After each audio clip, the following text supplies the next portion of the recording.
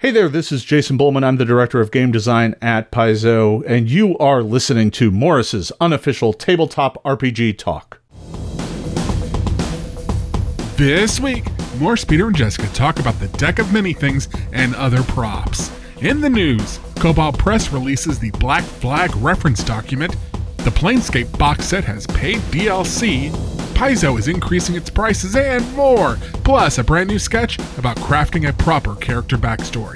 This week on Morris's unofficial tabletop RPG talk. This podcast is sponsored by Captain Wrigley's Starship Emporium. What's a starship? Is the GM mixing his genres again? Well, apparently Captain Wrigley is a very handsome man and the greatest salesman in the galaxy. Whatever that is. Wait, who's that? Greetings, human. What? We come in peace. You come in peace? Shoot to kill. Shoot to kill? I'll show you shoot to kill, you witless drones. Take this fireball right in the face! Ah! Wait, what? They were just extras for the commercial. Well, why didn't you say so? Do I still get paid? All the tabletop role-playing news. We aim to amuse and we aim to enthuse. And Morris's unofficial tabletop RPG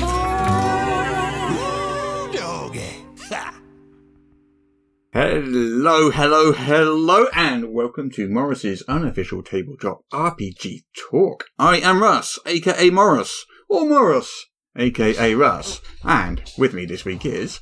Peace Coffee from the Southampton Guild of Roleplayers. Russ as ever. I am delighted to be here. And joining us now, loaded up with cough drops, Lemsip, and various other paraphernalia associated with symptomatic remediation of what can only hope is the common cold. It's the one! It's the only! It's me, Jessica from EM Publishing, and yes, I'm beplagued, but apparently not COVID according to science and tests that we have available to us in this model. Well, if science says it, it's true. Well, it knows more than I do, so I'm going with that. It is October, so, yeah. It's just that time of year. It's a wonderful little flu season in the UK. It's a little Halloween plague. A pre-Halloween plague, that's what it is. Excellent, great, good to know. Shall we do some RPG news? Sure. Speaking of Halloween... Yes. I've some Halloween-style RPG news. So I have a free Halloween game.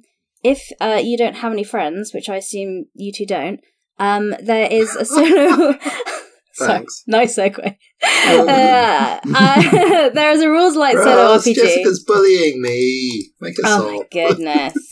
Well, you always laugh when she bullies me, so I have no sympathy. Funny. I bullied both of you. You're both fine. Anyway, I wouldn't make the joke if I thought it was true. Anyway, so Halloween's coming. If you want to play like a spooky solo game because you can't get your friends together for Halloween because they're all busy or beplagued, there is a solo RPG. It's in the freebies, linked in the freebies news article we have in EM World, but it's called Elegy, and it's a rules-light solo RPG about surviving the big city as a vampire and keeping your hunger in check and keeping Vampire Society secret, and it looks quite cool. And they put it down as pay what you want, so you can pick it up for free, but the suggested price is just $5, so not very much. Yeah, so that looked quite cool as a nice kind of Halloween-y solo RPG. But if you don't want a solo RPG, this whole month on Not D&D, we've done horror-themed RPGs, so check that out for a list of other things. Since we're talking of 80s cartoons... yes, we were. Russ is, of course, for our American listeners, my attempt at a segue. We're referring to ITN's classic banger about Duckula, a vicious vampire Exactly, duck. yeah, well done. Yes. Good retrospective segue enabling there, Peter. I approve. Got you, fam. Let's go. So, yeah, Teenage Mutant Ninja Turtles, a cartoon that you may remember from many years ago. It was also a comic book. And, more importantly... Recently filmed. It's been a film many times. Yeah. But it has also been a classic tabletop role-playing game.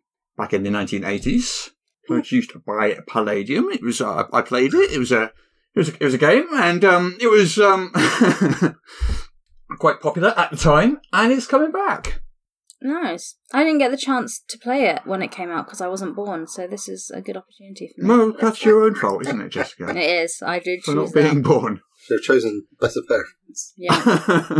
What can I say? Yeah, so Palladium have announced that it's going to be a Kickstarter soon for it's not, I think it's the exact same game. I don't think they're remaking the game, I think. But it's going to be presented in a couple of like full colour hardcover books, whereas originally it was all black and white art and. Yeah, it's got new artwork though. It's actually coming out on Halloween on October 31st. The Kickstarter is launching. Well, that's a Tuesday, isn't it? Well, it's got 4,000 followers over on their Kickstarter pre-launch page already, so it's going to do well. It's going to be a couple of full colour hardcovers, new artwork. There's going to be miniatures. There's going to be dice and stuff like that as well. There's going to be a whole lot of stuff with it. Sounds like $1 million Kickstarter. Maybe, I don't know. Yeah, with all those add-ons and 4,000 people already following it. Yeah. I think from the things that I've sort of like looked at, to get $1 million Kickstarter, you normally need about 8,000 followers. Oh, okay. Beforehand. Yeah. So about twice as many, but they've got another 2 weeks to get them yet, so they may well have by then. Maybe. We'll see. We'll take. Maybe we'll take bets next week then. They're informed estimates. Rather than no bets. I'm too cheap. No, we don't have to bet with money, Peter. What are you doing with your soul? Soul. And amusingly, dear listeners, that is the good way the conversation could have gone. Anyway. Sorry, I'm in the House of Hope in Baldur's Gate, so I'm themed. Anyway, carry on. Yeah, anyway, we don't really know anything else about this TMNT thing. They haven't said an awful lot. There's been one press release, which didn't say a massive amount. 2 deluxe hardcover editions of the RPG and source books. Kickstarter, October 31st, and a bunch of accessories with it. Yeah, it'll be interesting to see which tone they're adopting, because there are 3 wildly varying tones. Well, there's the original comic book, right? Which is quite gritty. Yeah, just a bit. Then you got, the 90s version, which was also, had a certain amount of grit. I think mid-90s it was, so rather more violence than you might expect kids today to be exposed to. And then you have the animated version, which was doing everything I expect from a children's movie, being fairly entertaining as an adult, and also an excellent commercial for all their toys. Well, I imagine it's not the animated version. Well, it is the same game that came out in 1985. Oh, okay. Which I think I actually have back there somewhere. I can tell you it's more towards it's more towards the comic book end than the animated version end. Okay. So the artwork inside is all kind of black and white and old schooly and stuff as well. Yeah, I've heard that Palladium do excellent settings. One day I will probably come across someone who has something kind to say about their mechanics. Is today that day, Ross? I was carefully avoiding that subject. Oh, okay. Then we should probably move on. No, what's the deal with the mechanics? I'm not informed. I've never played it because no one's ever run it. Because everyone keeps complaining about the mechanics. What are the complaints? They're just not very streamlined, I think, is the way to put it. Yeah. Okay. They're quite old school and not very streamlined. They're fine. I'm trying to remember the mutation thing. I'm trying to remember, was it a random table you rolled on to find out what your mutation was? Oh, it's got to be a random table. Can't remember. Let me just check and see. Do I actually have it up here? Because I can check. Okay, we'll now have a brief segue. Intermission, yeah. I'm sure I do. Yeah, there we go. For listeners at home, we can see that. There we go. So this is the original RPG. Oh wow, cool. Yeah. That's what it looks like inside. It's all black and white artwork and stuff. And I have seen words written. So many books like that. Well, this one does have quite good art, so that is a differentiation point. So let me answer my own question. Anyway, let's have a look. Is it a random mutation table, or not? For those listeners at home who might not be familiar with the genre of which we speak, essentially, if you imagine sort of a A4 comic book compilation. But instead of brightly coloured comics inside and that sort of paper, it's really more of an exercise book with many tables. Yeah, it's a soft cover hardback. I don't know, what's it, about 80, 90 pages? Something like that? It is 111 pages. 111 pages, there we go. Yeah. Yeah, so plenty of original artwork, it looks like, from the original comic series, so yeah. Yeah, it's got comic strip panels and stuff in it. Yeah. So in answer to my own question, so you roll for your animal type, Yep. So you roll on a table, and then you roll on a sub-table. D100 to find out which table, which type of animal you are, and then a sub-table to find out which specific animal you are. So that's what you do. You roll for organisations to determine what sort of organisation you belong to. Everything. Cause of mutation, the cause of your mutation you roll for. Yeah, it's all randomly generated. Yep. Do you have a D100 there handy, Russ? I do not. Well, fortunately, I have the internet. Okay, roll D100 twice, and I'll tell you what type of animal you are. Oh, really? Okay, so your first roll is... I got 14. 14, so you are an urban animal, and then D100 to find out specifically what urban animal you are, Jessica. Oh, I've got 12. Oh, yeah. Sorry, what was that, Jessica? I was 52. 52 is a rat. That makes sense. What's A Peter? rat. What are you, Peter? Oh, well, I started off with a 12. Also an urban animal. And a 56. Is it also a rat? That's quite impressive. A pet rodent, guinea pig, or hamster. Oh, that's perfect! Oh, there we go! Like, what a difference for I don't have a dice to hand. Which will you choose? Were you going to be a guinea pig or a hamster? Oh, Russ, I've got a 97 for you. 97, I'm a zoo animal. Okay. Oh, fancy pants. Do you want to give us a second one, Jess? Oh, sure. Sorry, I put my dice away because I knew I was a rat and I didn't need to know anything else. That's all you need to know. Whereas I get to be a guinea pig, and quite frankly, I'll be rumble stomping to victory tonight. 18. 18. I am a leopard. Oh. I think you definitely got the coolest one, Ross. I did. If we were sitting to play a game, I'd be a bit like, right, so a leopard, a rat, and a guinea pig are about to head off on adventures. Yeah. Yep. The guinea pig and the rat are in the corner like, who invited this guy? Are we in the wrong game? Are we just their supply pack running around? A portable supply pack. You're just like, I just said, you're my familiars, is what you are. Oh, right, okay. Just like in real life. Or I send you off on little missions. Then you roll for your cause of mutation, which is another D100 table, and you roll for your height and your weight and your... Yeah, you roll for everything. Classic. It's all D100s. Yeah. Yeah. And then skills. It's got a lot of... Big, long list of skills. Really long list of skills. Pages and pages of skills. And then lots of powers. Lots of animal powers. Oh, yeah. Taking me back. Lots and lots. All the way back. Yeah. So anyway, yeah. So that is what it is. And it's the same game, as I understand it. It is this game, but with all the supplements then bundled into a hardcover. Nice. And with full colour art. And in print opposed to out of print. Nice. That too. Yeah. I mean, there are other options. There's Mutants in the Now that's out there, which is basically TMNT with the serial numbers off, and there's an awfully cheerful engine setting for it. Yes. As well. So, there are other options, but this is the original one. Yeah, this is the old school original. Anyway, yeah, that's that. That's the news of that. Like it. Tell me some more news, somebody. Oh, well, we are fond here, as you know, of stories and so forth.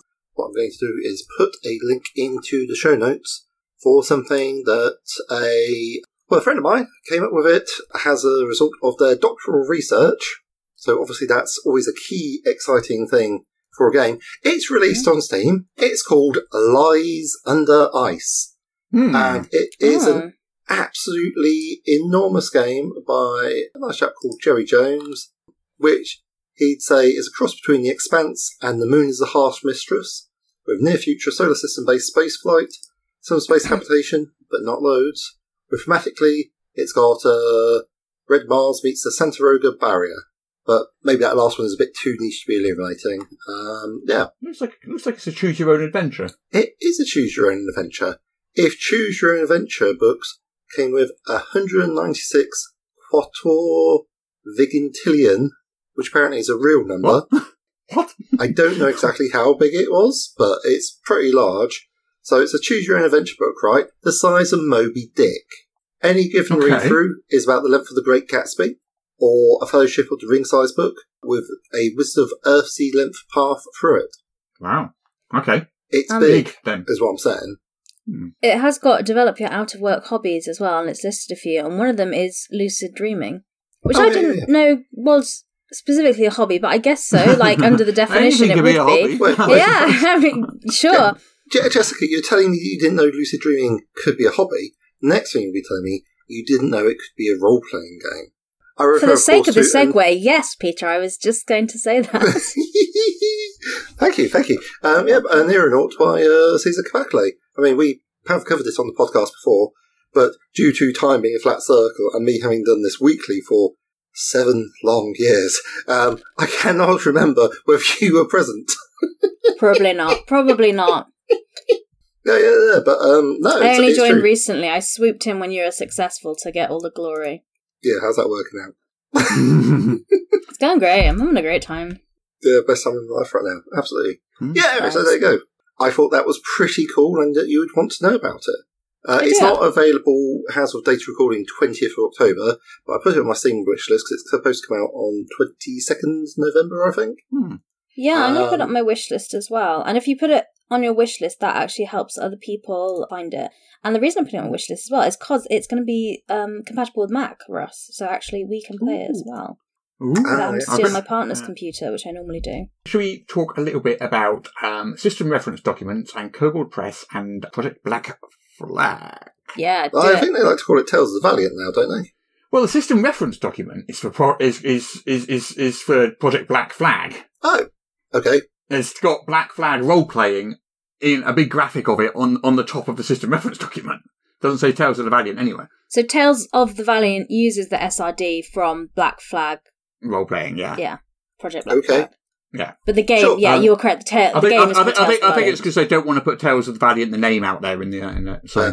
I would guess. Yeah. Yeah, like our system reference document doesn't say level up on it. Oh, good to know. So anyway, so they put out the system reference document for it. It is 138 pages. And obviously the system reference document is all the open gaming content where they're releasing it into the community so that third-party creators can use it. Ooh. And it's under the ORC license. So the Open RPG Creative license that Paizo spearheaded. Yes. So Which it's not the means- Open Gaming license. Yeah. It's not Creative Commons. It's the ORC license. Which means that any derivative works that you make for it will also be under the York license for Ever and a Day going forwards. Yes. Yeah. That's how that one works. Yeah. I think Kobold Press were one of the big supporters of the ORC license project right from the start, though. They kind Oh, of course, yeah. Yeah. I mean, yeah. So Project Black Flag is basically their sort of version of 5e that they announced when the Open Gaming License controversy was happening last Christmas. Yeah. And it's 138 pages. It's got character creation rules. It's got the cleric, fighter, rogue, and wizard classes, the combat and gameplay rules, equipment, magic items, spellcasting, and monster stat blocks. So basically, as of now, you can create stuff compatible with Tales of the Valiant. Nice. Which is Should you wish to do compatible so. with 5e, really, isn't it? Yeah. Pretty much. Yeah, Looking yeah. through it, it's so if you do like the 5e rule set, but you don't want to create or publish things under 5e because of fears and concerns that you may have, which I couldn't possibly legally say on the podcast. You have options now. You could. Are you saying people's faith in the OGL might be less than complete for some bizarre reason? I wouldn't make that statement on a public platform, Peter. No, Uh, other people might. I am slightly a liar, by the way. It is also Creative Commons as well. Hey! Oh, now we're okay. talking. Creative Commons. Yeah. So you have options now. So Ooh. you could use Project Black Flag, System Reference to create your things using the ORC license. You could use like A5E, level up stuff. So you got. I think it's good that third-party publishers have more options for what licenses and reference documents they use. Just so more choices, Yeah. I think, is a good thing. More Yeah. choices, I more think, diversity. yeah. Good. I feel quite invigorated by this news. It's very exciting. Yeah. I think it's more of a direct rewrite of 5e. It does. I had a And I look think a through, bit and of it a looked streamlining, very yeah. much like 5e to me. Yeah. Like, yeah. It's a de-OGLified 5e, really, I think, Yes. is mainly what it is. and I think that was the pitch. That's what they were talking about. They're like, hey, we like the rules, but we want to do something different with it. Whereas, well, we had that episode where we talked on 5e kind of like things. Other rule sets have done something different with it, and, picked up and twisted it. But I think this one is just, Yeah. Nice. Yeah. So, yeah, we've got this thing going on, though, because Project Black Flag, they use the word heritage to refer to culture, what we would call culture. And, of course, we use heritage to refer to what Wizards of the Coast would call species now, and Yeah. used to call race. And so I think these terms are now, with different companies adopting different standards, is getting a little bit confusing, because basically you have heritage, culture, race, species, Ancestry. lineage, ancestry. And everyone's using these words for different things. Everyone's Yeah. trying to avoid using the word race Yeah. with reason. Yeah. No. So basically, I don't know. Heritage is culture for what we would call culture, Yeah. basically. I shall have to attempt to sit down and read it. Yeah. Not, I've got to say, one of my strong points, but worth a shot. Yeah. I mean, they present it in the, using the old terminology, sub-race kind of way. So you've got a lineage. Yeah. Mhm. So your lineage is what would have been race in Core 5e, and then heritage is sub-race. That's the way they've I structured thought it. that in was this. culture. Hmm? I thought heritage was culture. Well, they describe it as culture, but basically, mechanically, it's presented in exactly the same way as a sub-race is. So it'll have like elf as So the that's your lineage. Then lineage. below that, it will have like 3 different elf heritages, which are basically... High elf, wood elf, dark elf, heritages. Yeah, Right. but they've renamed them, yeah. But yeah, basically. Yeah. All right. So that's basically how they've done that. But yeah, Nice. it's out there. Yeah, It's out there. nice, You can use nice. it. Well, it's options for people that want to create content. They did have Yeah. some good ideas. So Yeah. So I think the other one was always going to be the Cubicle 7 one. And as I understand it, they are no longer going to be releasing that as a standalone system. the 7D20. 7. Yeah. The Cubicle 7 D20 system. Oh, what's C7. happening with that? I don't know. They're using the system to power things, Right. but I don't think they're releasing it as a standalone system. Well, Oh, it fair seems like a lot of effort because you've got 2 really good versions of 5. Well, at least one really good version of 5e, and without having read it, I can only assume that Cobalt Press's version is very good. Well, I mean, 'cause technically, you've got... Yeah, there's 3 big versions of 5e out there. There's 5e itself. Yeah. Level Up. Yeah. But in terms of system Black Flag. reference document, Yeah. like the 5e system reference document, I wouldn't use because it's no good to me. It doesn't It's have missing a like lot of lots of stuff, things yeah. I use, you know. Yeah. So yeah, you got Level Up and you got the Cobalt Press stuff. So Yeah. at that point, it's like, well, yeah, that's a I feel lot. like there was another one, and I can't remember what it is. There are more. Maybe I'm imagining it. Yeah, no. We did an episode of it a few months back, and there are. I know some smaller publishers have just said, hey, I'm just going to release my own setting. It's basically, here's all the rules for 5e and all the extra stuff I put on top. But yeah, fair play to him. Good way to go. Yeah. I think Empty Black did that, didn't he, with his Greek-themed one. With their Greek Yeah, but that was more of a diversion from 5e Core, I think, because there was a setting baked into it. Yeah. Whereas what we've done and what Cobalt Press have done, we haven't baked a setting into it. It's just the rules sort of thing.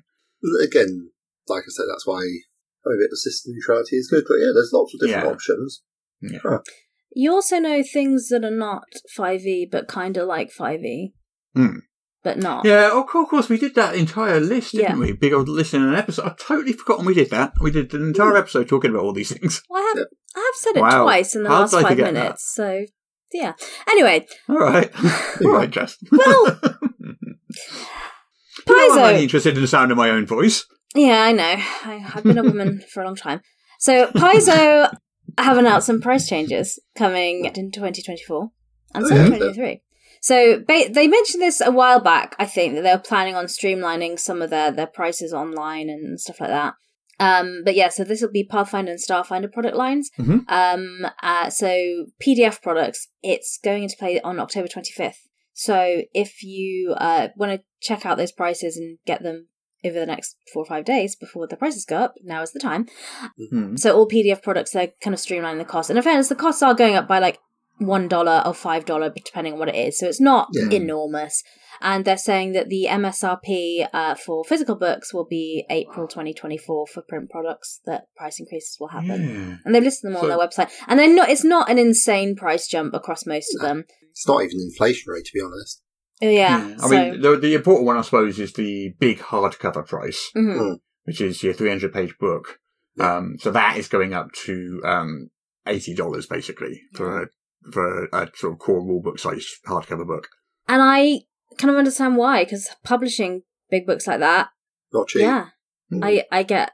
Yeah, I get it. Like, I think this is more the price that, well, and we've talked about this before. I think the price that role-playing games should be, and what they actually are, that they don't meet.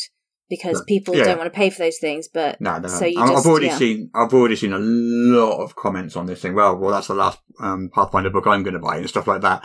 It's like, well, you know, what are you going to do? It's what these things cost. Yeah. If you're listening to this podcast, you're almost certainly not saying that, because you've sat through endless hours of us talking about actually what does it cost, what is the actual process involved, and shipping, and distribution, and layout, and graphics. God, so much. Yeah. The publisher literally just gets a few dollars off that. Yeah. It's like, you know, it all goes. Yeah, unless you can... They're not sitting there raking in $80 per book. Unless you can get to a really big scale, like Wizards of the Coast are, then it becomes worthwhile. But then it's even worthwhile even if your profit margins are lower, because, you know, $2, if you sell 1 million copies of it, is $2 million. So yeah, I suppose so, yeah. I did some easy maths for myself there, just as an example. But yeah, so I think fair enough. And you know, it can be expensive, and I think sometimes if you buy a game and a game system, it is an investment in buying it. But that's why there's PDFs as well. So, you know, if you're like, you know, I can't justify it for that. Yeah. I'll get the PDF to play, and I'll put that on my Christmas list. We don't mind if people buy a PDF of our book. We're really happy when someone buys a PDF of our book. It's not a problem. It's like, if you prefer to buy the PDF, buy the PDF. We're great with that. Yeah, absolutely. That's good. Please do. You know, we love it when people buy our PDFs. Absolutely. Yeah. But yeah, so they're getting some price increases. So they're coming in April for the physical books, but October 25th for any PDF. So if you are worried about the price increases, then you do have like 5 days to pick up the PDFs. Do we have any word on when the remastered versions will come out? Yes, we talked about that. I think the first one is coming like this December, and then it's staggered into next year. Wow. Okay. There you go. Anyway. Cool. Oh, another thing. Was that not the answer you would ask after? I don't know what to say. But yeah, also Paizo made an announcement regarding their sustainability policies, which is linked to the price increases and why they're doing it. So I think they're really going for a very transparent business model, like brand sort of thing. So, because a lot of stuff they do at the moment, they're being really showing you behind the scenes, talking about this, talking about that. So I think they're going for that sort of branding as kind of the opposite of what Wizards did in January with the OGL. So I think they're like, okay, this is what the community wants. They want, you know. So that's the vibes I got from it. But yeah, they have a new sustainability policy, so you can go check that out if you are interested. Yeah. I saw a Kickstarter which looks mildly amusing. Mildly amusing. What a review. They could put that on the back of the book. Cocaine Owlbear, the deluxe Snowblind edition. I have seen that as well. It takes Honey Heist, which I know you've both played. And run. Grant Harrett's Honey Heist, which is a one-page RPG. Yep. And turns it into a RPG, which is like a parody of the Cocaine Bear movie. Oh, really? Yeah. I think you know exactly what you're getting with that title. Yes, it's very clear. The vibes, there's no confusion. Yeah. A tragic exploration of the intersection between drug use and violence in their population. Well, it's only $3 for the PDF as well. And $5 for the PDF bundle? Oh, it's an at-cost coupon, sorry. I was going to say, how did they do that? $5 for an at-cost coupon to buy it. But, $3 for the PDF. I would probably chuck in $3 to have a look at that. Okay. There you go. It's kind of fun. Right. Any more news? Oh, well, if we're talking Kickstarters, then there isn't any award-winning Kickstarter that might be of interest to you. Oh, yes, I am interested. Yeah. It describes itself as Moonlight on Roseville Beach, a queer game of disco and cosmic horror. Now in a hardcover with the 4-scenario Rose Island Mystery Series. I do know this. They were on Not D&D just last month, so we did an in-depth interview with them talking about it. Ah, okay. Well, if that's, then they can, I guess, listeners can check it out there. I just saw it and thought it was quite cool, to be honest. It's very cool. I like it very much. Can you tell us a bit more about it? Yes, so it's the influences. It's very queer. It's very gay, which is always very great for any games. So you are going to. It's in a small location, so it's set on Roseville Beach, and it's set in kind of like the 80s. So you don't have a lot of technology and stuff, and it's very much set in that time. So it's kind of a mystery you're exploring, and you can't just text. So your friend's meant to meet you in this location. They don't turn up. You actually have to go and look for them in this location because you can't just be like, "Where you at?" texting them. But yeah, so you go around and there's different NPCs and characters that are really interesting and made in here, and there's a really nice system for kind of creating new ones. And then when you're exploring the mystery, cosmic horror ensues. Yeah. And the art style's very cool. They've done it all kind of royalty-free, kind of... What's it called? Peter, help me with the art style. You're good at this. The art style is quite pin-up adjacent. It's very thematic for the 1950s, 1960s. So there's various people in stages of undress, but also it's got that sort of that Pulp Fiction style as well. Yes, yeah. With the covers to really capture the so it's like Pulp Fiction meets pin-up, but with considerably more naked men. Yes. We'd love to see it. But yeah, it's a rules light horror about a small summertime community in the summer of 1979 is the summary. And it's really rules light, so it's just a D6 dice sort of system. But yeah, really good. And the creator, I interviewed, I think it was last month, but it's on Not D&D if you look at Moonlight and Roseville Beach, so you can listen to that if you want a more in-depth sort of review on it. But yeah, it looks very cool. I'm probably going to back this as well, because it's a very pretty product as well. 160-page full cover interior with art stock paper with a matte finish cover. That is quite a book. So yeah, good times. Oh, they got some zines as well, or zines if you're us. Get a bundle of the first 3 Roseville Beach zines to your order in print or PDF. It's a D&D stuff. Is there D&D stuff? No. Hey, there's D&D stuff. So Planescape came out. Yes, as we know. And there is a, I guess, DLC, for it already. DLC? On D&D Beyond. Oh. You can download a product for $9.99 called Adventure Atlas, the Mortuary. Apparently it's digital only. Right. And it's designed to sort of plug in. And it's 3 new monsters, 5 maps, 4 climactic encounters, tropical location for adventures and campaigns, which are the detailed lore, faction information, and locations. You can pick that up right now. I haven't myself, so I can't really look inside it and tell you what's in there, but it's there. It exists. It's kind of like an add-on adventure, I guess, sort of thing for Planescape. I see. It also feels like it doesn't have to be Planescape. It looks like you could pretty much fit it in anywhere. And it uses, D&D Beyond's new maps, VTT, that we talked about the other week. Oh, yeah. It's also built to use that as well. So the thing I'm finding more interesting here isn't the adventure itself. It's just what it seems to represent. So what we've got is downloadable content that you can only buy from D&D Beyond, which integrates into its current maps VTT. And I think, is that sort of a glimpse of the future of D&D where quite a lot of the content's going to be like that? Yeah.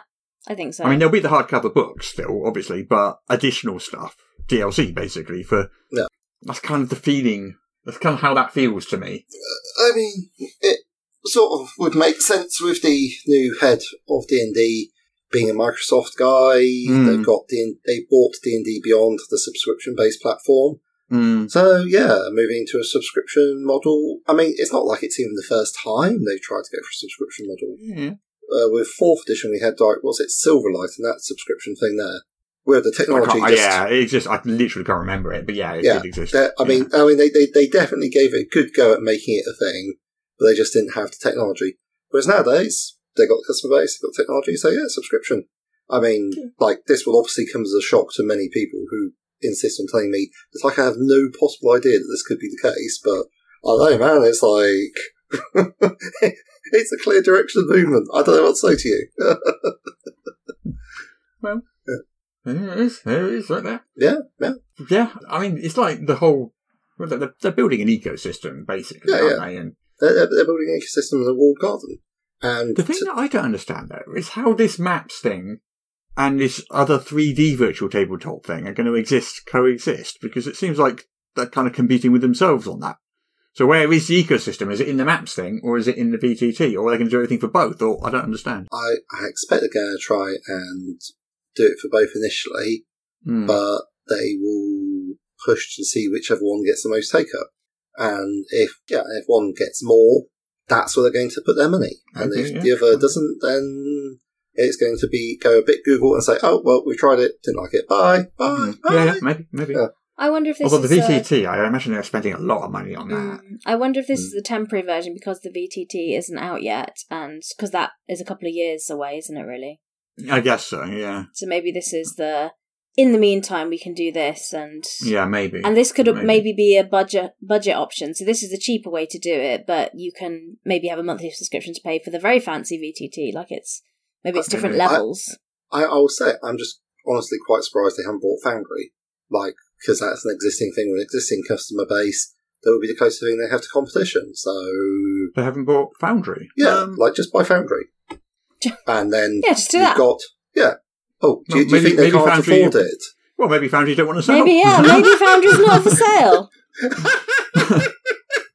The issue wasn't for me that they can't afford it, but maybe Foundry isn't for sale. Oh yeah, absolutely. Yeah, like Wizards of the Coast don't have enough money to offer them. I understand. Yeah, that's the thing that could happen. Sometimes it's not about the money, Peter. Not everything's for sale, Peter. Like if someone came to your house right now, and was like, "I'll buy your house. Here's the market value for it." You might be like, "Well, no, it's not for sale. I'm not moving right now."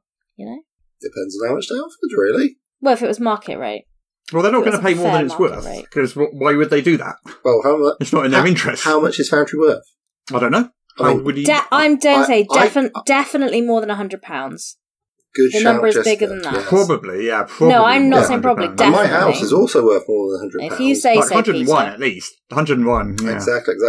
But if if they're going with a global offer, then I'd be like, no, because it's like, But yeah, I mean, saying it's not for sale, just that's really quite funny. Yes, to but me. they're not going to go to something like Foundry and offer more than it's worth because they'll lose money on their deal by doing that. How do they know how much it's worth? Well, there are ways to determine how Yeah, much. they can take a Businessmen punt. in pointy hats know these things. They are wizards. They are wizards, Peter. It's in the name. Okay. Cool. Yeah. They're wizards and they live on the coast. Yes. Yeah, they have some divination spell or something that's... Yes, and the people at Foundry live in a foundry. Yes. Yeah. Because that is how they're it works. dwarves or gnomes. That is how it works. Whatever the Crafting name code is, that's with what their it is. hammers. Yeah. Yeah, that's how code works. Oh, it might as Murder well. on Based on keyboards, my understanding, that's pretty much how it maybe works. Oh, okay. Yeah. Anyway, clearly Wizards of the Coast think that they can do a better job of building virtual tabletops from scratch rather than buying any existing models. Well, they want a 3D one, don't they? I mean, Yeah, that's kind of what that they is want. I different don't know. thing, yeah. I don't necessarily know I want one, but that's what they want. That's their vision. I don't know. Maybe they're trying Yeah. to get ports the Baldur's Gate 3 players over, so it feels very like that, you know? I don't know. Yeah, maybe they're trying to release some things so that people can play Baldur's Gate, the tabletop RPG campaign, and that's just the easier way to do it. There you go. Yeah. Right, what was it? What was it? There was some Lord of the Ringsy news I saw somewhere. Oh, yes. Couple new source books. From the league that is free. Yeah, so November the 14th will be 2 new hardcovers for 3 leagues. One Ring RPG and the 5e Lord of the Rings role-playing game. Nice. And they're doing that thing again where they are calling them different things, but they're the same book, but for different systems. So there's the One Ring version and the 5e version. Right. And the One Ring version is called Tales of Eriador. Yeah. And I got it the wrong way around. Tales from the Lone Lands is the One Ring RPG. Okay. Right. And the 5e version is Tales of Eriador. So they're just calling them different names to distinguish them so you don't, I guess, mistakenly buy the wrong one. Yeah, makes sense. Yeah. But it's basically I think it's 7 adventures, just set in the sort of, starting region of Lord of the Rings, Nice. that top left bit on the map where the Shire is, and it goes all around there and expands out. Sounds fun. If that's the thing you want, 7 adventures. It's on pre-order right now, and comes out November 14th. Hardcover. Fair. There we go. Any more news? Do we have any more? Well, I'm afraid I'm tapped out. The only news I have is something I think we want to talk about in a little bit more detail after the sketch, which is the sneak preview of the Deck of Many Things. Yes, we're going to talk about that. Okay. That'd be exciting. Okay. Alrighty. Well then.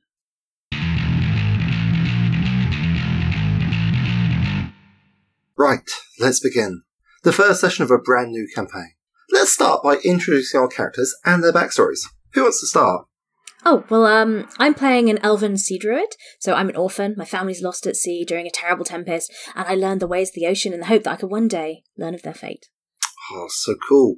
I'm playing a Dragonborn fighter, I was kidnapped as a hatchling and inducted into a dragon cult.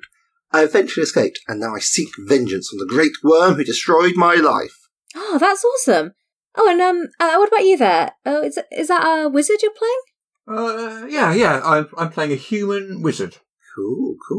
Can you tell us a little bit about your backstory? Right.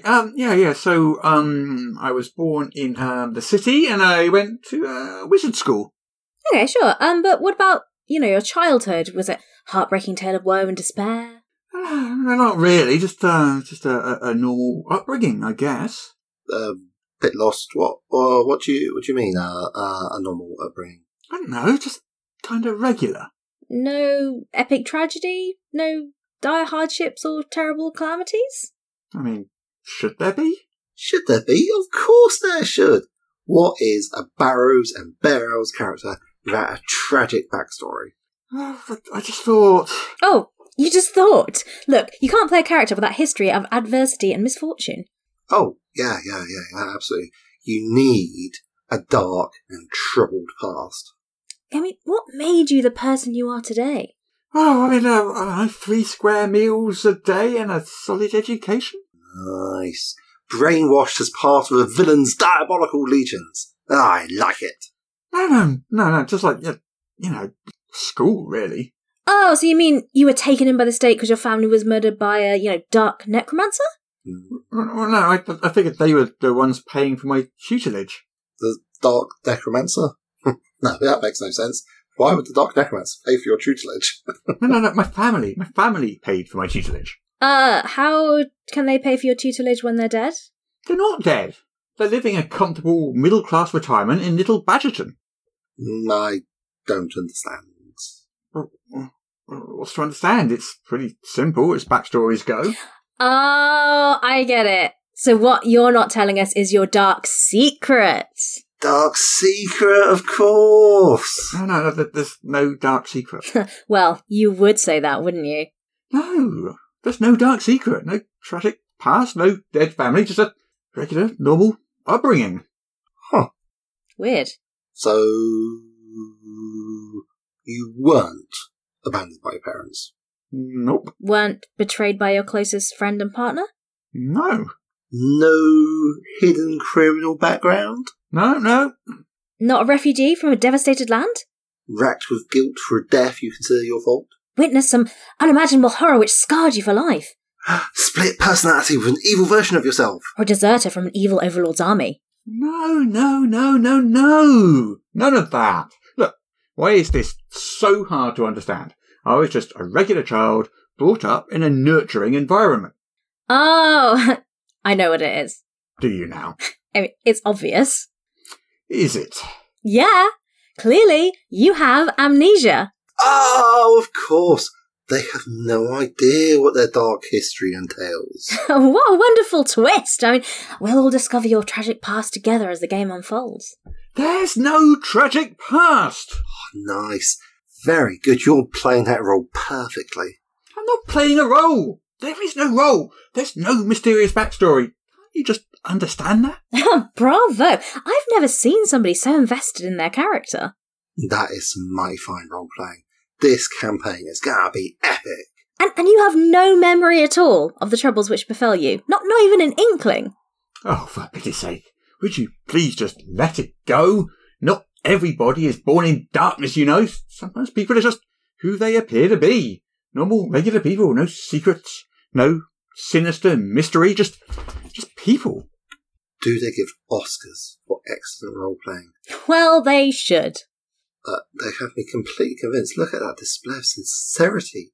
That expertly conveyed sense of frustration. Oh, I wish I'd thought of playing an amnesiac. I know, right? Sheer genius. Okay, fine. You want a troubled past? I give it. Oh, your memory. Is it returning?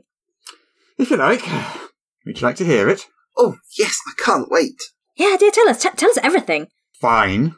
I was born in the middle of a devastating war. My home and family destroyed before I could walk. Taken in by cultists, I was brought up in the dark arts and taught to commit dire acts. Eventually, I slew my captors in a gruesome act of bloody murder and rampaged across the 5 duchies, leaving a trail of death in my wake, wreaking my revenge upon the society that failed me. I was noticed by the elder entity of the Dark Reaches, who spoke to me in my nightmares night after night, torturing my very soul until I fell under its spell, cursed to live forever as its minion on this plane, enacting its terrible plans, hungering for mortal flesh. I existed for hundreds of years, sating my appetite for the souls of the innocent, before being captured and imprisoned deep below the earth, where I was experimented upon for years. Eventually, I was rescued by an adventuring party and pretended to join them, so that I might eventually turn on them when they least expected it and rend them limb from limb before assuming their identities and wandering the world, free again to sow terror and suffering. Oh, I say, that's a bit much. What are you doing? What big teeth you have. Wait. What are you doing? Well, that shut them up.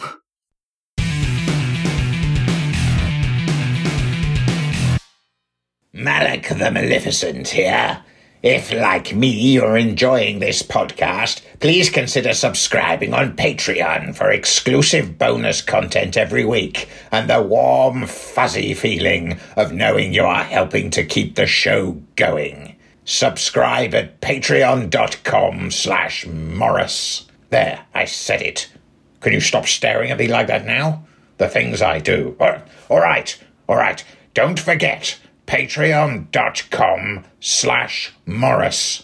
Can I go now?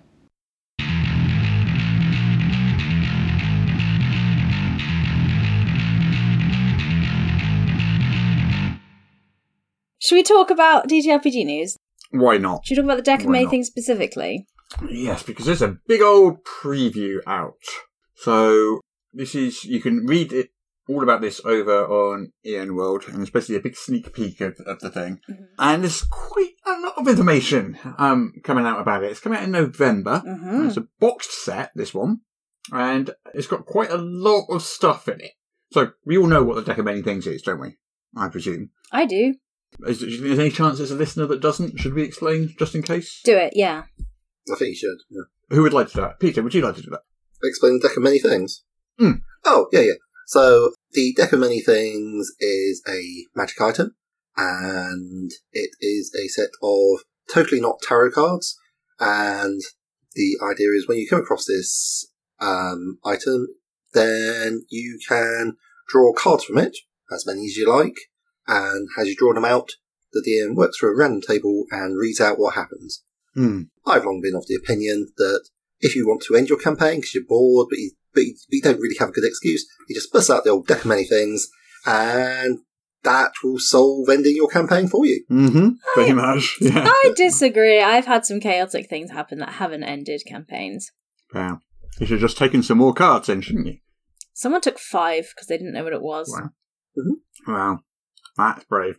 No, they just didn't know. It wasn't bravery. They're just like, a quirky person at this fair wants to show us some cards. Did they survive the experience, is the question. Everybody did, which was wild. But it did kill a load of enemies because this esoteric, sea creature arrived, fell on top of us from the air. We managed to dodge it, and it just crushed a load of the enemies. Like a whale just fell out of the air and crushed your enemies. Kind of, yeah. Very Hitchhiker's Guide. Hitchhiker's Guide, isn't it? But it was a beastie. I can't remember what it was now. It was like a beastie something. But we all lived, so it was fine.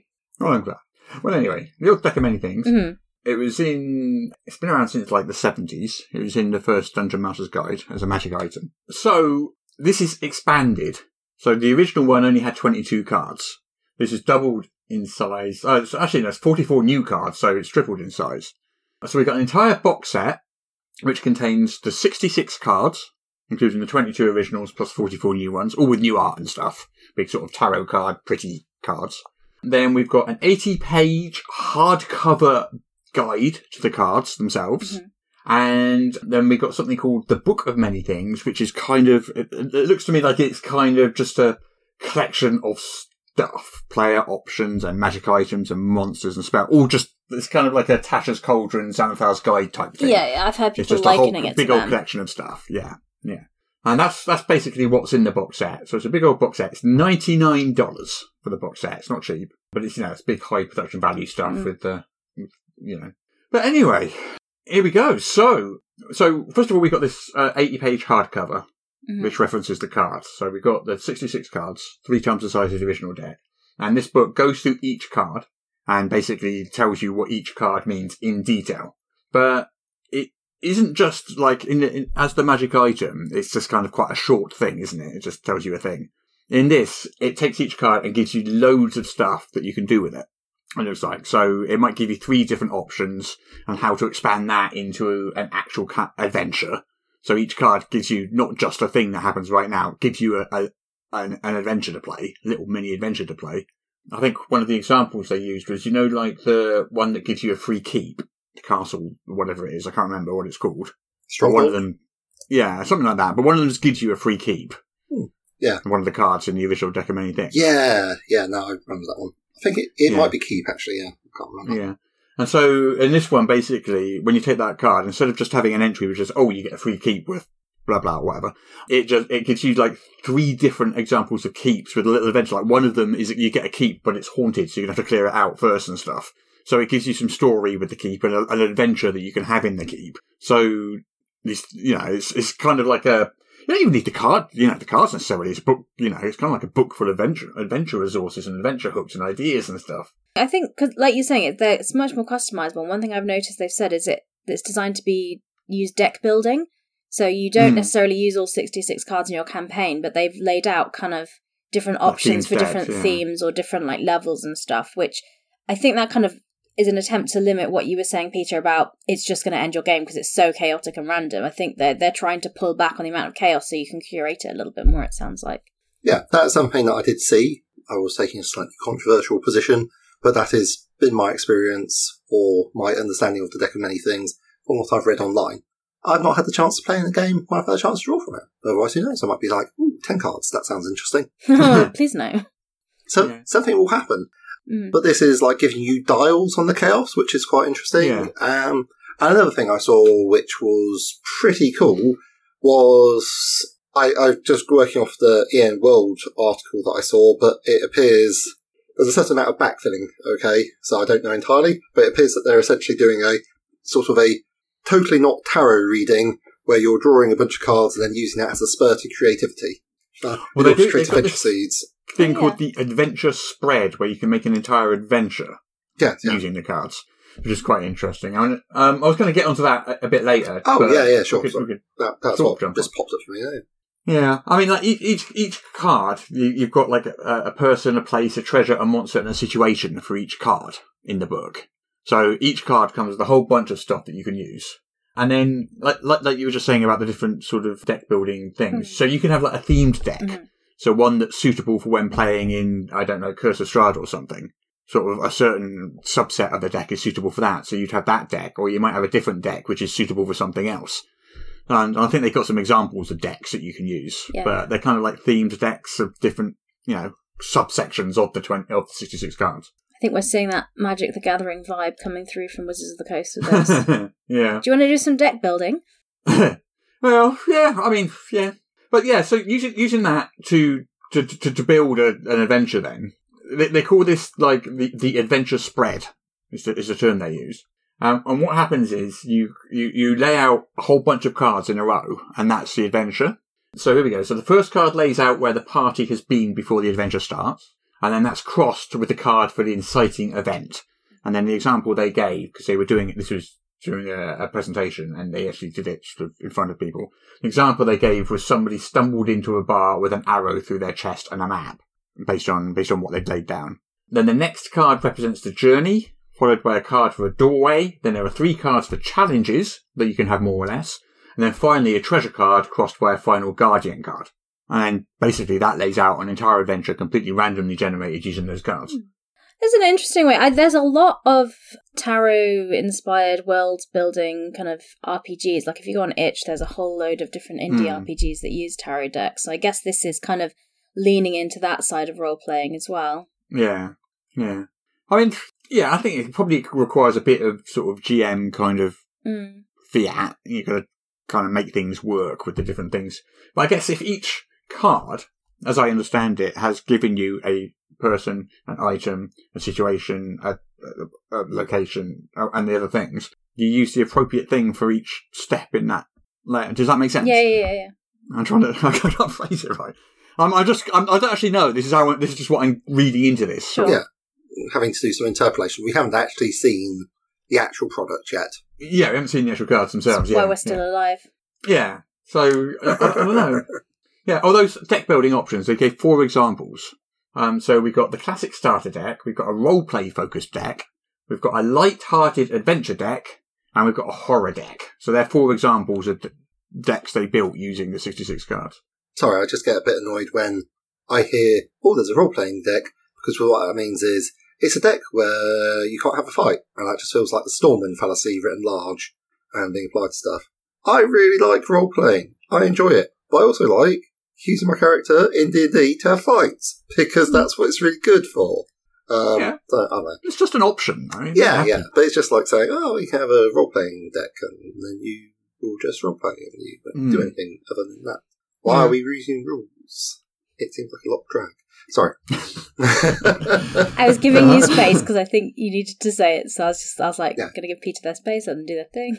They'll come back to us. It's fine. I just like being able to switch both things up to 11. Have, like, them really intense conversations and, like, really tactical and crunchy fights. That's what I want. That's what I want from a game. Just let me have that. Yeah. No, sorry. You were saying Yeah. I mean, we don't really know what most of these new cards are. They give a couple of examples, but there's like a new one called the Dragon card, and it causes a dragon egg to appear in front of you, and the egg immediately hatches into a dragon wormling who views that player as its parent. Yeah.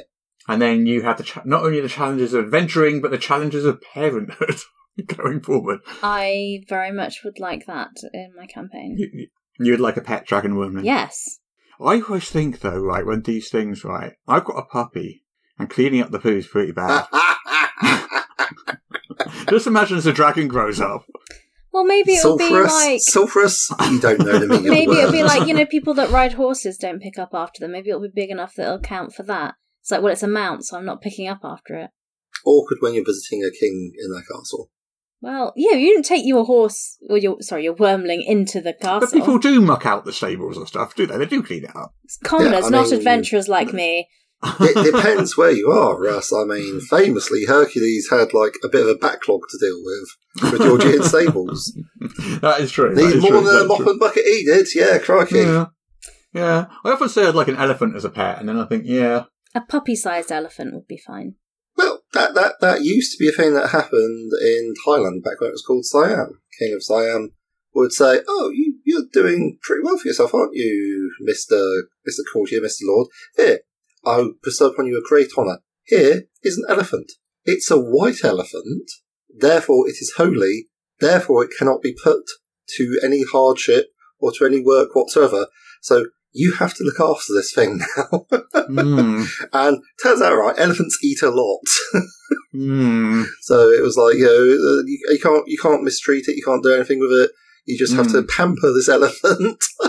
Which, of course, where we get the phrase white elephant from, just for like a big, beautiful, but just no use to you in your house.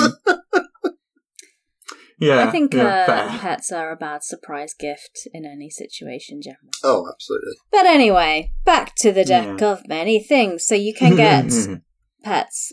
Yes. Nice. Yeah, you can get pets. There's also, like, I said that, like, there's different options when you draw a card. They gave this example that's like the Flames card. Mm-hmm. And that's generally is you draw the anger of a powerful archdevil. Yeah. Gasp. But now it gives you 3 different options, 3 different powerful evil themes, one for each evil alignment. So I guess a lawful evil one, neutral evil one, and chaotic evil one, which is kind of like a villain that you can use. And they operate differently and offer different kinds of adventures. So depending on where you want to go with it, you can choose one of those 3, and the whole campaign will go in a different direction based on that.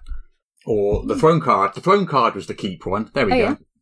Yeah, so the Throne card, traditionally on that one, you gain the ownership of the keep. Basically, you take the book, you turn to the Throne chapter, and there's the keep, and it's got all the ghosts that haunt it, and what you have to do to clear it out, and all that sort of stuff. like a ready-made adventure that takes place Nice. because you've drawn that card. Nice little side It's quest. kind of cool, I thought. Yeah. So that's the deck. There's also a book as well that has Book of origins Games, yeah. and characters and things in as well, which I thought was interesting. Yeah. Well, yeah. So, yeah, it's got tons of stuff in there. Mhm. Tons and tons of stuff. It's got player options, it's got magic items, it's got spells, it's basically a big old kitchen sink of new D&D material, I guess, in there. I don't know how many pages it is. Doesn't say. I don't know. It doesn't say. No.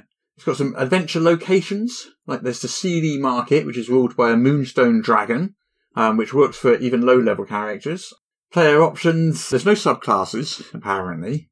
There's feats. There's like the Cartomancer feat, which lets you use a card deck as your arcane focus. There's 22 character origin options.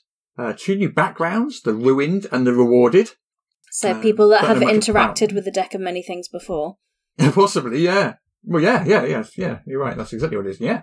Now we've got a new origin for the deck itself as well.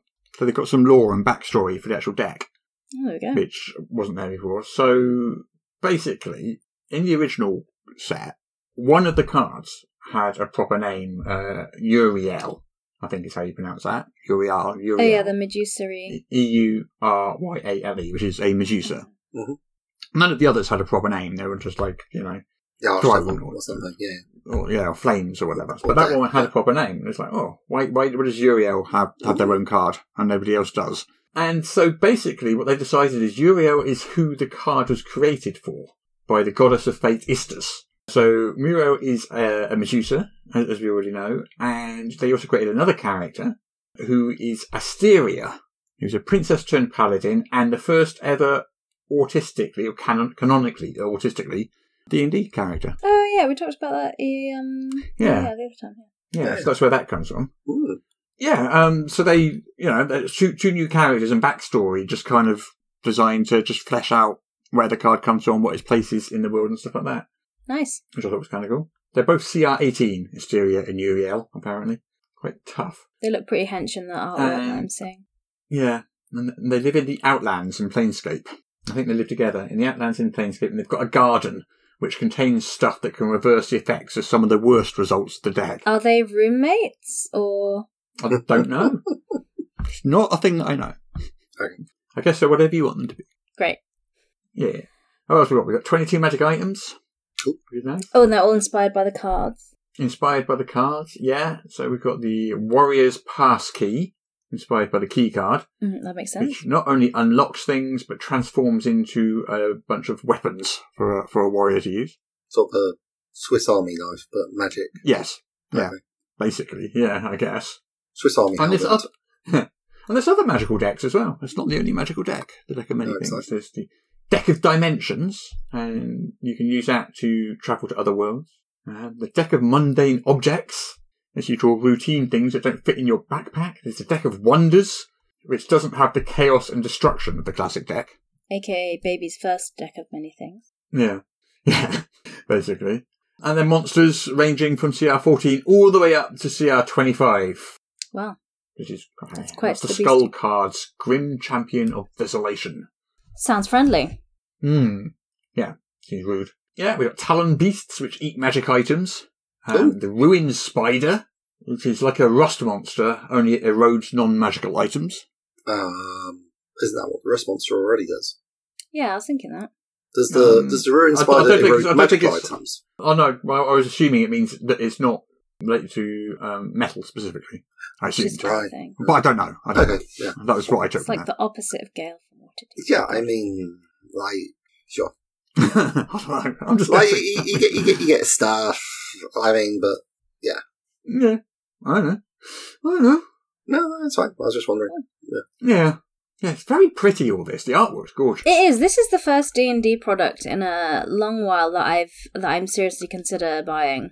Yeah, well, it's like a lovely box with like slots for the cards. Yeah. And yeah, it does look really. It's like a very high production value item, Yeah, it's but that is why it's $99. And I think- guess. the card of the deck of many That's things resonates with so many people. So many D&D players I know about it or have like fun stories about it. Hmm. So, do you think it's the fact that it's just like a physical thing you can have like a deck of cards, that it's a Partly, prop yeah. that makes it. Yeah. Yeah. Yeah. And I think like a card deck is a really, really easy interactive prop to have in a game. Mm. Can you get the And card it's really deck easy. separately? I don't know if you can. I'm sure you would be able to, but I don't know if you can. They're not advertising it as such at the moment. It's very much No. sent as. Maybe it'll come I'm sure later in the or something. future It seems you like the sort of thing you would expect to be able to get separately, but I don't know. But I think you can probably buy. There's loads of third-party people that have made their own version of decks of many things in the past. So I'm sure if you. I mean, traditionally, each one was assigned to a regular card deck as well. Yeah. So that if you didn't have a special card deck, you could just use that. Yeah. But if it's 66 cards, regular card deck's only got 52, so that wouldn't work anymore. You couldn't do that now. Unless you'd have to combine two regular card decks, I suppose, I don't know. Yeah, I guess my problem has always been traditionally that it does things like it says, oh, okay, now there's an Archdevil that's annoyed at some of your players. And you're like, I did not anticipate that in my game. And then you have to, I guess if you're playing the Forgotten Realms, you open a book and, it's all sorted out for you. But there are, I insist, people out there who enjoy homebrewing their games. Hmm. So for me, it'd be like, oh, my game doesn't involve devils. My game might not even involve the concept of devils. So, I'm not sure. But then you wouldn't put that card in the deck. Yeah, that's the point. The deck That's the curation. point. You custom build your deck for your game, yeah. No, I suppose since it's an actual physical deck that I would have to share with people, then I could take it out. So all right. Yeah, you create your deck to suit your campaign, I guess. Yeah, that's very much what they're trying to suggest. And also, it sounds like when they pick a card, there's 3 options that you, the DM, see, so you can kind of. And I bet you pick the what sort of works. verbiage in that book say, these are 3 suggestions sort of thing. Yeah. But really, you're the DM. It's up to you to interpret this. What you want to happen happens. I bet. Here's 3 suggestions that we've made for you. Take inspiration from these, use them, or whatever. I think a lot of people have homebrewed the deck of many things and taken that as inspiration to make their own, because you could almost use any tarot deck and then create your own table of randomness as a result of it that does suit your campaign. So there's nothing to stop you doing that. And like you say, or just using a regular deck of playing cards. So if you don't want to, pay it, because this was quite a bit, wasn't it? Didn't you say it was like how much? $100. Nearly $100. But there are out there and have been for years lots of third-party decks and many things that you can buy, and Wizards have sold them as well on TSR. It's not an uncommon thing. I reckon if you go online and Google it, you'll probably find that you can pick up a relatively cheap deck of many things right now, quite cheaply. Yeah, or you could just. I'm sure Wizards did not that long ago. Yeah, I feel like they're. Last few years. Yeah, I think a few years ago, because I think that was the one that my group used back when we were playing D&D. I haven't played D&D for years now. Well, there's one on Etsy there. I see one on Amazon. Oh yeah, they're all over the place. Yeah, you can pick up decks of many things. Yeah, so if you're wanting to People homebrew make and them. make it your own thing, I think there's loads of ways to do that. So if this doesn't fit what you're looking to do, I think there's loads of other options. So maybe I'll just do that instead. Yeah, and there's online tools as well. There's a deck of many things generated. You don't even have to physically have the cards if you don't want. You can just press a button. Oh yeah, that's But true. it's If you're not quite the same, is it? especially if you're doing an online game. I think if you're playing in person, having a physical prop of it is just nice. It's just a fun little thing. Yeah. Well, we did say last week we were going to talk about props a bit. Should we sort of segue a little bit into props? Yeah, absolutely. So the deck You wanna of talk a little many bit about things props? is one prop. It's like the iconic prop, I guess. Yeah.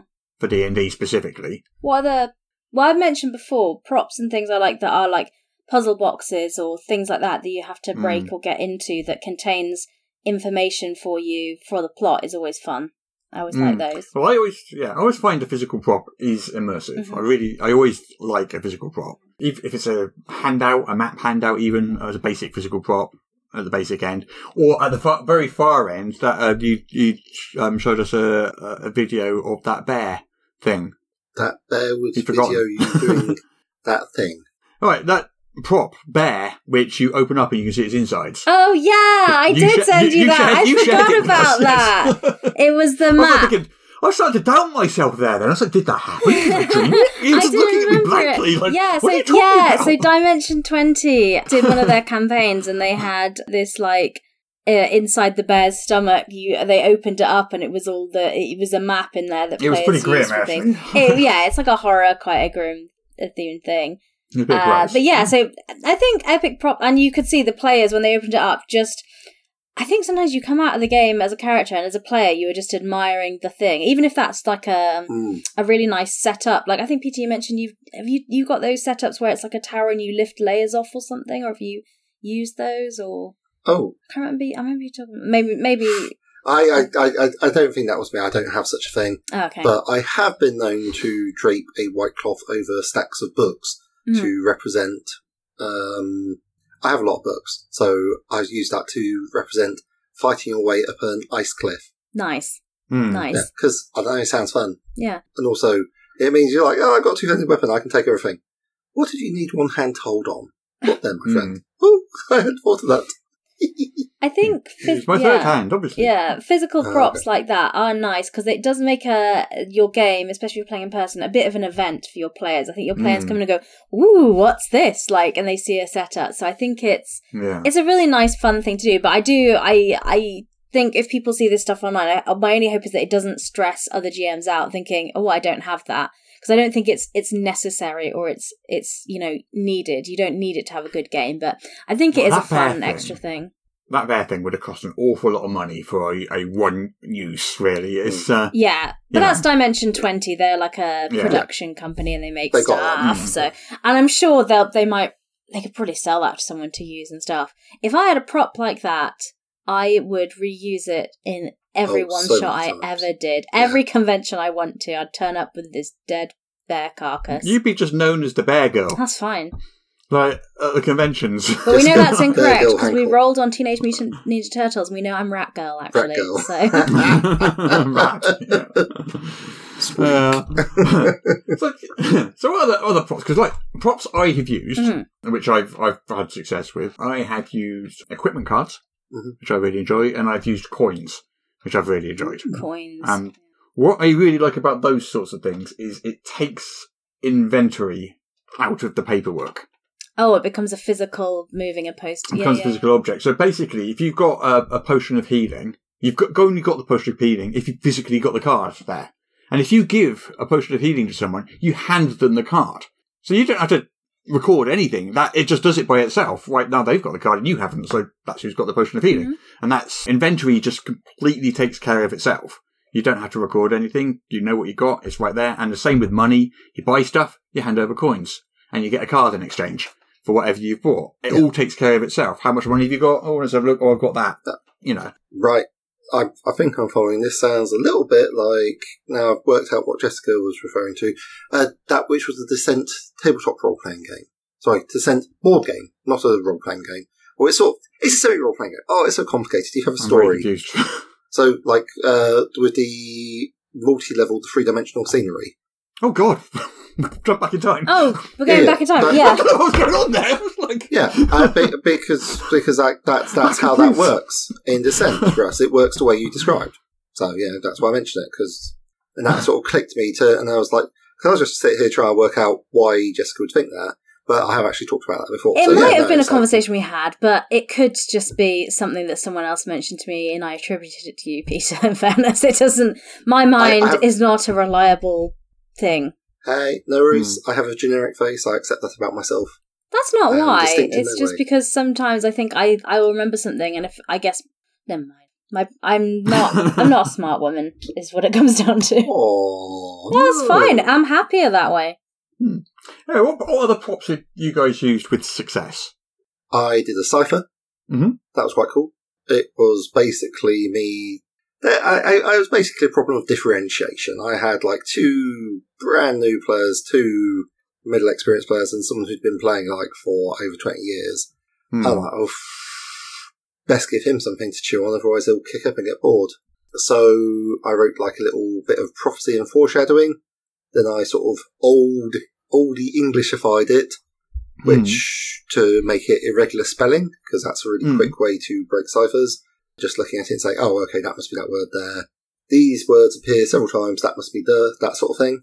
Yeah. And then I put I went looking, I think it was Elder Futhark, which is like a Norse font, so I put it into that and gave it to him to crack at the table.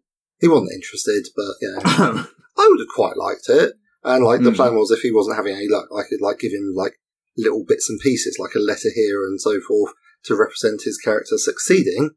With breaking down the cipher, and then if he makes some good guesses, he can say, "Oh, okay, I've cracked it." Yeah, but yeah, wasn't interested. I'd say so. That's a shame. So, but the other people are quite interested. It's just like they hung on to it and had it and never looked at it again. It's like, okay. So, you asked for successful users. Sorry. Yes. Well, for me, most of my games have been run online opposed to in person. When I do play in person, there are little things I do. Like, it's not really props, but if we're playing a horror game, we'll play by candlelight just to create the atmosphere. I don't know if that counts as a prop. And I think it does. Yeah, I think it does. Cool. It's Let's include that then. Environment. Also, whenever I play games like Fate, that very similar to what you're saying about inventory management, Russ, whenever we play Fate and using the Fate tokens, I use physical tokens for that. So it encourages people to tag each other because they're physically passing stuff around. So it feels a bit more fun in that way. Oh, yeah. I'm a big proponent of the Shiny Glass Bead School of Inspiration. Exactly. And Benny's. It's like, would you like a shiny thing? It's because you remember you have it. With playing online, because I really like the idea of using props in my games, but most of my games I've run have been online because of logistics and where my friends are. And so I've tried to incorporate that, and online lets you do, I know it's not props, I don't know if it counts, but I do a lot of video and audio things that are prepared in advance. Nice. So, for example, I had they heard this radio message coming through of a person asking for help, so there was a little audio clip of that exact thing that came through and edited that. And also I had I made previously on episodes, when I do that for my online games, I make a video of what happened in the key scenes and get some generally stock video clips or things like that does a summary. So it's like it draws people in. So we get down, sit, have a little chat. I'm like, okay, let's get into the game. This is what happened last time. And then you can create the sound and the audio to kind of bring people back into the world that we're in and do a reminder of what happened last week.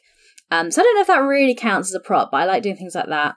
But one prop thing I've got that I'm excited to do is starter box sets. I know going on about starter box sets all the time, but the one for Blade Runner looks really cool. And because it's an investigation game, there are so many handouts and they look very cool. So I'm very excited to see all my players pick up and go through them, because I think it's going to feel like an investigation, because you're going to pick up bits of paper and look through them and all that stuff. So I think handouts and props like that I think are really good ones to use. I always prefer a handout to just reading out a bunch of text to somebody. Oh yeah, I hate reading. I always feel like I always feel like a handout is just more immersive and just brings the player sort of into that rather than just an audience member. You can make it part of the game as well, because I had that in a game when I was a player. So my GM handed me a note, my character a note. My character read it, didn't want other people to know, and so ripped it up and put it away, and didn't talk about it to anyone else. So that became a role play thing because they were. That's an evil trick that I've used once, more than once. I don't know where I heard it from. I heard it from someone else who didn't come up with it. But basically, you hand someone a note. If you're playing in a game that you want a little bit of paranoia and suspicion going on and stuff like that, you hand someone a note that just says, "Look at this," then fold it up and put it in your pocket and don't refer to it again. Yeah, I've had that done to me in a lot of games. And you just do that. And you do that maybe a couple of times during the session. And everyone starts going, well, okay, something's going on that I don't know about, but nothing's going on. And that works quite well. Only certain types of games. Yes, and it depends on your table as well, if your table enjoys it. As with everything, if your table enjoys it. But so I think handouts and props are nice like that, especially if it's an investigation game, because then as you get clues over time, we would tend to keep, my party would tend to keep them in a folder, and then we could go back and be like, right, what is going on? And then we could get everything out and sit there and have a session where we're literally looking at it and doing things like that. So I don't think props have to be big, expensive things. Like, it can be really fun to have, like, little houses and, like, all the miniatures and all that stuff. Like, that can be really fun. But I think a lot of my very memorable props and moments haven't been really expensive things. Like you say, Russ, it's just that little note that's passed around that's, made a difference or something. I mean, paper props are kind of cheap and easy to do. You just print something out and hand that out or something like that. That's always a good one. A map. Always like giving players a map. I always like that. Well, the thing I've always liked is a big map in the centre of the table. Yeah. Maybe like a regional map or something like that, because even if you don't necessarily use the map particularly, occasionally you'll look at it and I think it helps the players feel like they're in that map. That's where they are. A sense of location. Yeah. So a big poster-sized map in the middle of the table kind of works. It depends what you can get your hands on. Yeah. Like the Worlds of LSR, for example, that website you put up. I printed off like three of the different size maps for Hengistbury and Holdenshire and Endora, I think maybe, and the world more generally, just to help people get an idea of scale and work out where they're from and where they're going to. Yeah. Maps are number one, like the best way for me to like start or get into a game because they really spark creativity for me. I mean, they're role-playing 101, aren't they? They're so core to role-playing, fundamental to role-playing. Oh, absolutely, yeah. You want maps. They are fun. I love maps as well. I just like maps. They're just nice things to look at. Yeah, I mean, they can be a bit challenging. Like if you're like hex crawling can be fun, but I think you have to have the right sort of setup and sort of agree it in advance. That's very antithetical to a modern narrative base. Like, I would be quite interested in a game with a big plot. I would also be quite interested in going on a hex crawl. Never been on one. Never played in a mega dungeon. You know what? I don't think I've even played in a regular dungeon. Well, speaking of mega dungeons... Well, I think in D&D, any interior is a dungeon, really, isn't it? The Wizard's Castle is a dungeon. Everything's a dungeon. No, I understand what you're saying. I'm just saying that I haven't done anything in one of those. It's like maybe like 4 or 5 rooms, most. What about playing in a dungeon? Yeah, that's what I'm saying. I haven't done that. No, I mean, you as the player, physically. Oh, like in the space. The location where you're playing. I mean, like, there's an annual event, D&D in a castle, where they take over a Scottish castle. Yeah, like, the location is good. There's some woods in Southampton, which are being sorted out with electric lights and tables and, covers, so that you could go and roleplay there of an evening. That would be quite fun for next year, I think. What's this? I'm sorry, I didn't know about this. Please, what? Oh, yeah, I know a guy who runs a LARP company, and they have their own land, about 10 acres or so, which is 10 UK-sized football pitches, which is quite a lot of space. Also, since we're talking about weird, strange environments, or to me strange environments, cruises. One of the things I was looking at, about 4 or 5 years ago, that I didn't get to go on was, like, there's things like a Savage Worlds cruise, where you go on a little cruise, and you get to play Savage Worlds when you're not doing other stuff. Do you LARP it, or is it just... It's tabletop role-playing. It's not all LARPing. But yeah, I mean, you get LARPs. LARPs are like the king of setting. Oh, yeah. Without doubt. There's pricey though. Yeah. Ones that I didn't get to go to the one which set on an London Underground carriage, but there's been one, I think they managed to get a destroyer, so they were using that. I think there was a Nordic one which was using a submarine as a setting. I think that's what the one they were using the destroyer for. I think one on a cruise would be good. The entire ship, the entire cruise was a big LARP. Taking place on the ship. So you combine having a cool cruise with a LARP. Yes, okay. If you want that level of immersion, I did a weekend-long one in a manor house with about 30 people, and we were all actors on a film set. The manor house was like the film set, and that was quite intense because we went in character Friday afternoon and ended on Sunday. So that's. It's a style of roleplay if you want it. Yeah, it's quite hard to maintain it for that long, though, isn't it? We had some bedrooms could be out-of-character areas, so I signed up for an out-of-character bedroom, so when I went to my room, I could be me and, But they had the option of in-character bedrooms as well, so the idea was that you would be constantly in character. Well, some people wanted to be in character consistently the whole time, and other people didn't, and they allow for both options. Yeah. I've done 24-hour timings, and I'm like, I value my sleep too much. That sounds mentally taxing to me. Yes, that's fair. Yeah. It is. Yes, that's hard to do. I mean, but unless you've rolled out of bed and been fighting in basically a long fur tunic and your boxer shorts, have you truly? This was a long time ago. Have you truly lived though? I feel I'm okay without that experience myself. I'm okay without that. It was good at the time. I don't feel my life is lacking for not having done that. Oh, that was that was an indoor game, which an indoor combat LARP was very new to me.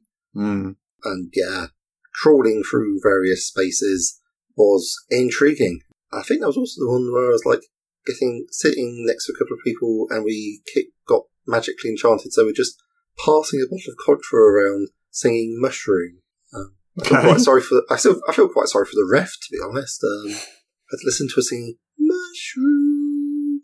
It was a silly game. Sounds like a time in your life. It was a time in my life. Yeah. Yes. Anyway, but yeah, we digress. for props, yeah, I think props and things you use in games can really enhance the experience. It's good fun. I Positive agree. And I agree. you don't have to spend a lot of money on it if you don't want to, but you can absolutely go wild as well. I mean, we may even touched upon things like steady hand games to represent lockpicking, Rubik's Cubes for puzzle solving. There's lots to do there. Dread, that absolutely brilliant idea by Epidire. That's so solid. I think I've mentioned on the podcast before about Dave brought out the old bit of clay tablet in which there was which I had to smash with an actual hammer. He's a fan of that, yeah. He does like that, yeah. It's very cathartic to smash a piece of pottery to find a clay. Oh, absolutely, yeah. I mean, you can get various different puzzles and stuff. It's just I'm a bit and ah about those because, for general use, because sometimes somebody's playing a high-end character and they loaf puzzles. And then there's people like my wife who you give her something and she's like, oh, I broke it. You're like, oh, that was supposed to take ages, but you've taken it apart in 2 seconds. Bye. So yeah, it's all very interesting. Mm-hmm. Getting a bit escape roomy at that point, really. Yeah. And they are also very... If LARPs are king of location, escape rooms are very much king of the prop game. Yeah, that's a good point. Yeah. And they all sort of merge into each other, really. Yeah, you can get overlaps, and then that's why you can pick things that you like from different experiences and add it to your game in that way. Yeah. So yeah, if you and your group really love escape rooms, then putting those sort of puzzly things in your role-playing games is probably going to go down really well. Yeah. And if we've got a group that are LARPers, making sure that you're paying attention to those environment things and the setting is probably going to go down really well with them because that's what they value. Yeah, lighting, the in-character, out-of-character divide. Yeah, it's like stuff. It's like I start pulling faces when Russ says, you can have a whole cruise of people doing LARP. It's like, the health and safety. The health and safety. I think Russ wanted to be a player, not someone running this. Yeah, no, I know. It's just my assumption I'd end up running it. Yeah, running LARPs is a whole thing. No, that doesn't sound like fun to me. No, it's all right. It's hard, but it's rewarding. But I haven't done it for a while, so. Anyway, I think we'll probably wind this up now. All right. Good. Thank you very much, folks. I hope everybody has a wonderful, wonderful, wonderful weekend. Bye. Bye.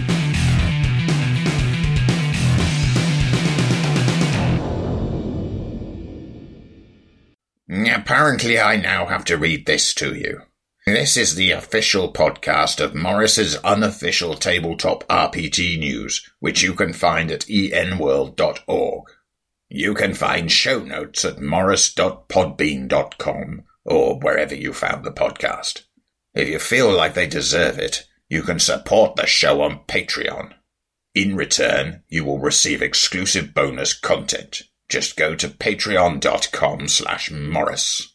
If you're interested in his babbling nonsense, you can follow @Morris on the Twitter. Send your emails to morrispodcast@gmail.com. Not all of your emails, just the ones you want us to see. That's it. I'm bored now. You can go away. Shoo, off you go. Goodbye. Get out of here. Probably wind this up now. All right. Thank you very much, folks. Yeah. It's a bit of a walk down memory lane for me. A little bit, yeah. Okie dokie. Well, I guess bye. Yeah. I guess. That's all I've got to say. There's nothing else to say now. What an excellent professional way to end the podcast. It's just like, I'll see you when I see you. Bye. Away. I hope everybody has a wonderful, wonderful, wonderful weekend. Yeah, yes. Any ideas what might be coming up next week? No. Nope. Okay then. Huzzah! Morris's unofficial tabletop RPG talk. It's always a journey,